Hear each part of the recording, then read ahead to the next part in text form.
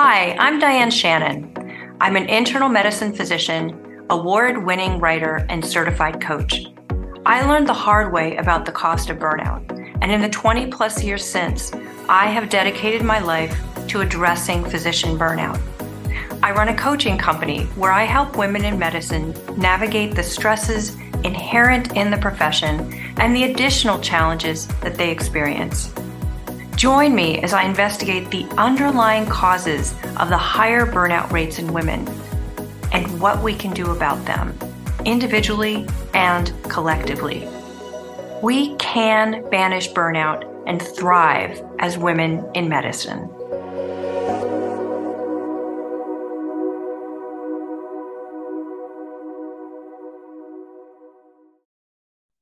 Welcome, Sapna.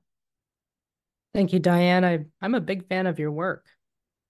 Well, thank you. I sincerely mean that. Started following you about 2 years ago from your blog and from LinkedIn. And so I'm really excited that you're doing this podcast. Thank you. Well, I appreciate you joining me in one of my first episodes. Absolutely. It's a pleasure. Well, let's start with this question. Where are you located in the country and what do you do? Sure, I'm located in a flyover state. I'm located in Kansas, and I actually am a practicing rural doc. I live and work in rural America, southeast part of Kansas in a little town called Winfield, mostly known for a bluegrass festival. I'm an internal medicine physician, and I have been practicing in this community in one way or another for the last 10 years. Excellent. And now for a warm-up question. Sure. What is an activity that you do outside that you really enjoy? Outside, meaning I'm going to say that is outdoors. Yes. Yeah. So actually, two of them, hiking and trying to grow a garden with small children. That's challenging, but also very entertaining. So those are the two things that occupy us when the weather is good. Sounds great. All right, so let's dive in. First of all, what is the challenge that you would like to focus on today? Yeah, there's so many, but as we were talking about before the recording, one thing that really kind of hit me in the last, I would say, quarter was a little bit of mom and professional guilt.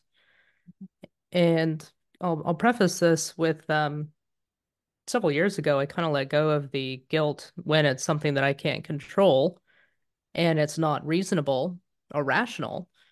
A little bit about my background. I come from a partially very Mexican American Catholic background.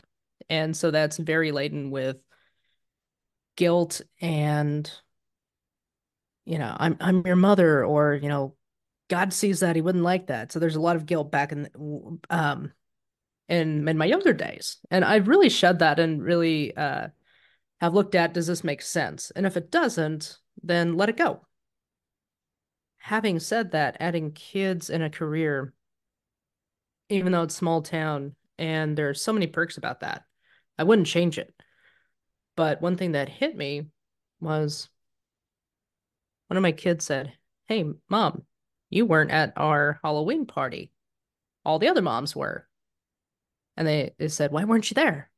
And I said, "Well, I didn't know about it." And the second thing is, mommy's a doctor. That was on the days that I worked. I can't be in two places at once, right? And he said, well, no. And when you get sick, you want your doctor to be available when you're sick to see you, right? He goes, yeah. And mind you, he's 5. And so I said, mommy was taking care of sick people, but we're gonna go trick or treating tonight. And when I can, don't I take you to school and pick you up? Well, yeah. And don't we have our bedtime routine? And don't we have these other things that we do together? And it's like, yeah. And that was the end of the conversation. But it put back in my mind, it's like, okay, gosh, why didn't I know about it? Well, I probably missed the flyer or the information. I mean, we try to keep up with everything. Um, I check their backpacks every night.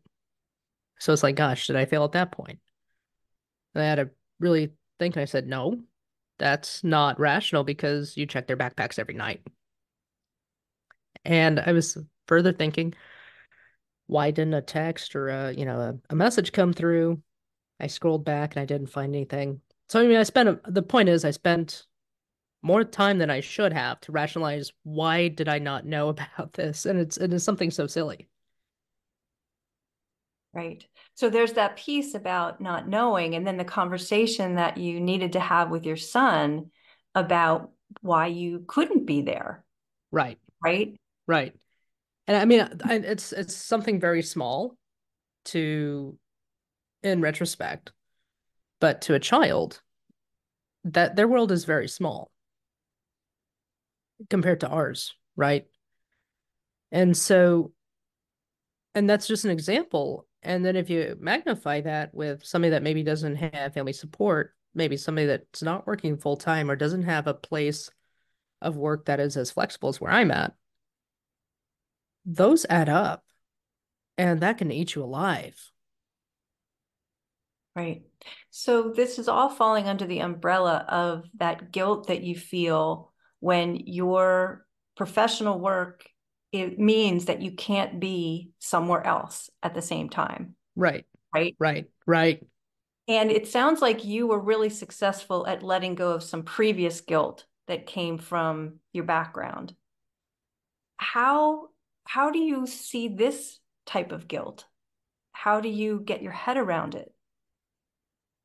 Yeah, yeah, that's a great question because it's involving a little person and going back to their world being smaller than ours as an adult or as a working professional, as a physician.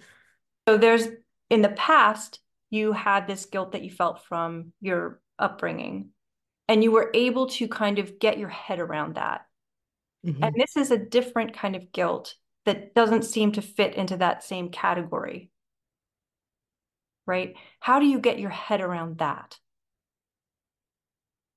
Right. So for me, it was the fact that I had to look at why was he asking that question? Well, it's because he's 5 and he was asking or probably thinking, where's his mom? All these other parents are there. But he also knows what I do for a living. And he also knows how, or as much as a 5-year-old can understand, how demanding that can be because I'm pretty open with him as far as, well, I can't do that right now because mommy's going to go to work or I'm on call, so I have to take this call and you have to be quiet because this is really important. Taking care of sick people. And I use his pediatrician as a parallel, so he gets a at least a parallel relationship. And so the intent was not malicious. It was simply a question of curiosity. And Mhm. when I realized that, and like, okay, he understands that we get to do all these other things, and I'll be there when I can, and when I can't, I can't for other reasons, and he understands those reasons. That was that. And we went on with our evening. We had a great time trick-or-treating, and it was never brought up again. And it didn't come up with any of the other holiday events that they had at the school. And the reason why I bring this up is because, again, there's just this guilt, and I don't know if men feel it as much as women, but I know women where there's that nurturing side, and we want to be at two places at once, whether it's for uh, a fun activity with a family or even with friends. There are times when we can't be in two places at once, and we have to make that decision. Going forward, if I need to look at how I'm going to spend my time, as much as I love the holidays, all of them, I would rather be there in the evening for the bigger events when there's not so much time constraint and continue with my work during that day than take time off for something that's going to last an hour, but then have to play catch up, if that makes sense. Playing catch up with your work, you mean? Correct. So if we broaden this a little to think about, you're bringing up this challenge of guilt, of the guilt, and specifically we're talking about women in medicine on this podcast. So the Right. guilt that women in medicine feel Right. and um, personal personal life juxtaposes with our professional life, Yes. right? So what do you think are some of the drivers that make that guilt more accessible, that bring that up to the fore for women in medicine? I think it's several things. I do think that by nature, we want to be there to comfort our family members, our loved ones, the ones that are hurting. Having said that, I think it's augmented to an unrealistic level by society that, the perfect role model of a woman. And I'm not a Barbie fan, but I think it was very well said in the movie. Like you have to be professional, but you can't really raise your voice, and you have to be able to speak, but you can't piss anybody off. And I'm paraphrasing. I'm paraphrasing from what I remember. And so we have this idea that we have to be this unrealistic cookie cutter representation.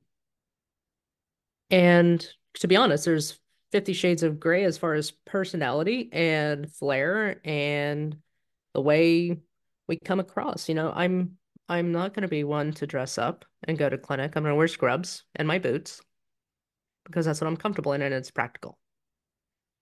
And when I am off on the weekends, if it's cold outside, I'm gonna be in my jeans, and if it's warm outside, if it's hot outside, I'm gonna be in shorts. I mean, that's just who I am. I'm very casual. And I've accepted that fact. It doesn't mean that I don't care about my appearance. It just means you're never gonna catch me in high heels. But that's just me. It always has been. And so I think if we start to embrace the fact that who we actually are at the core and say to society that you're not going to dictate who I am. I'm going to dictate who I am and be comfortable with that. I'm going to gain my confidence from my own internal validation, my own internal voice. I think that is really where the power lies. Right. Well, it's so interesting to think about, you're mentioning like professional women. And so in the Barbie movie, right, it's about women in general, right, in our Right, society. right. What about the section of us that choose to go into medicine and the professional culture within medicine? How do you think that fits with these unrealistic expectations or this kind of shoeboxing of who we're supposed to be? That's a great question, and I think it's going to depend on who's in leadership. Representation matters, right? Demographics, ethnic backgrounds, religious backgrounds, etc. Why do I bring that up? Again, I'm in the Midwest. If I go to a larger hospital that is predominantly run by white men, they're going to look at me and say, you need to be a certain way. And um, I'm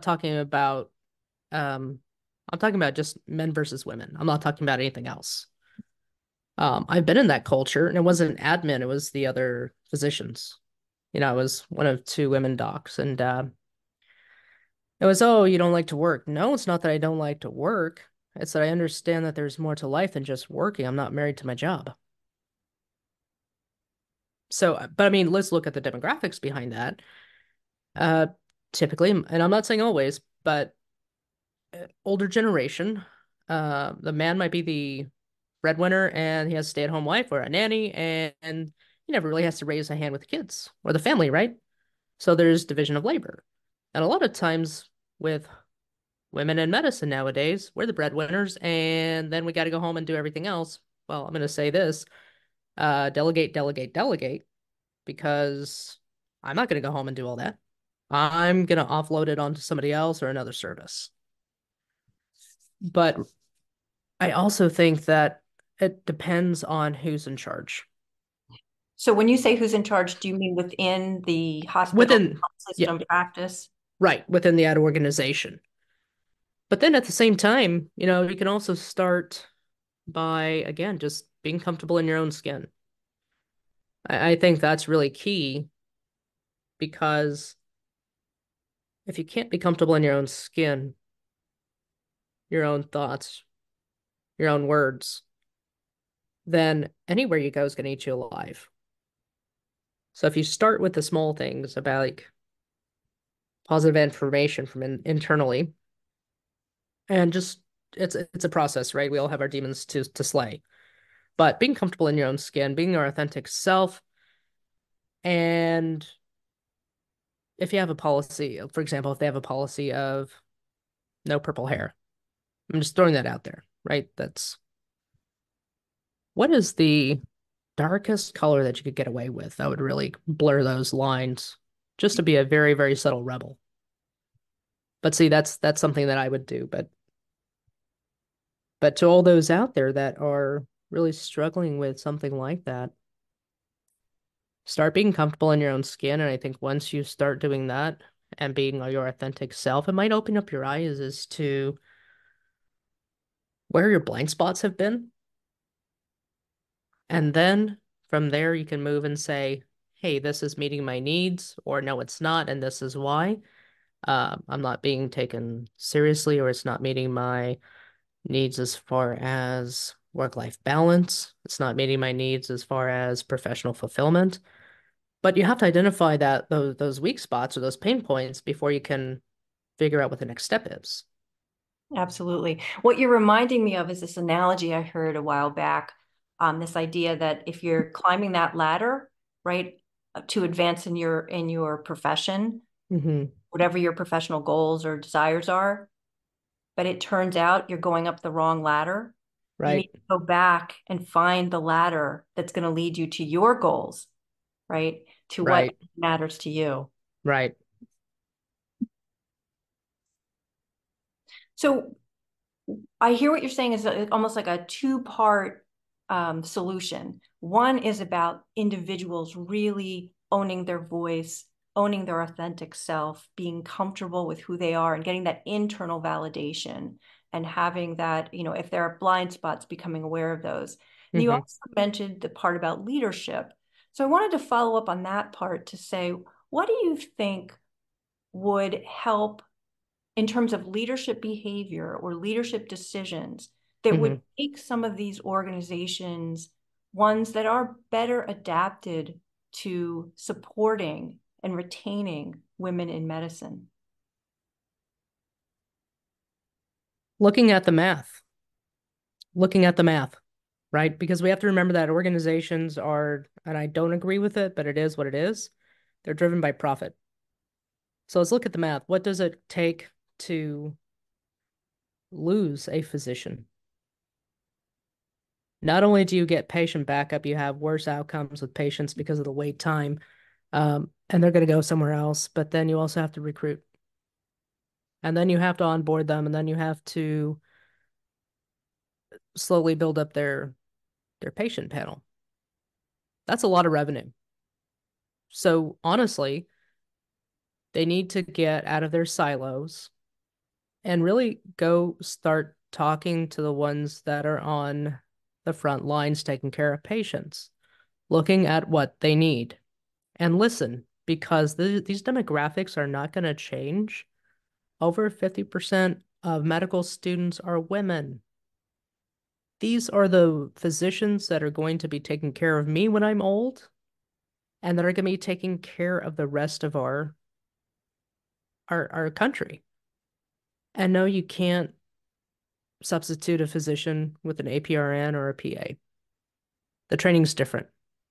So if they're going to go after that model, um, they have bigger issues, and I think that'll get worse before it gets better. But go and ask the ones that are in the front line, ask them what they need and implement it. Right.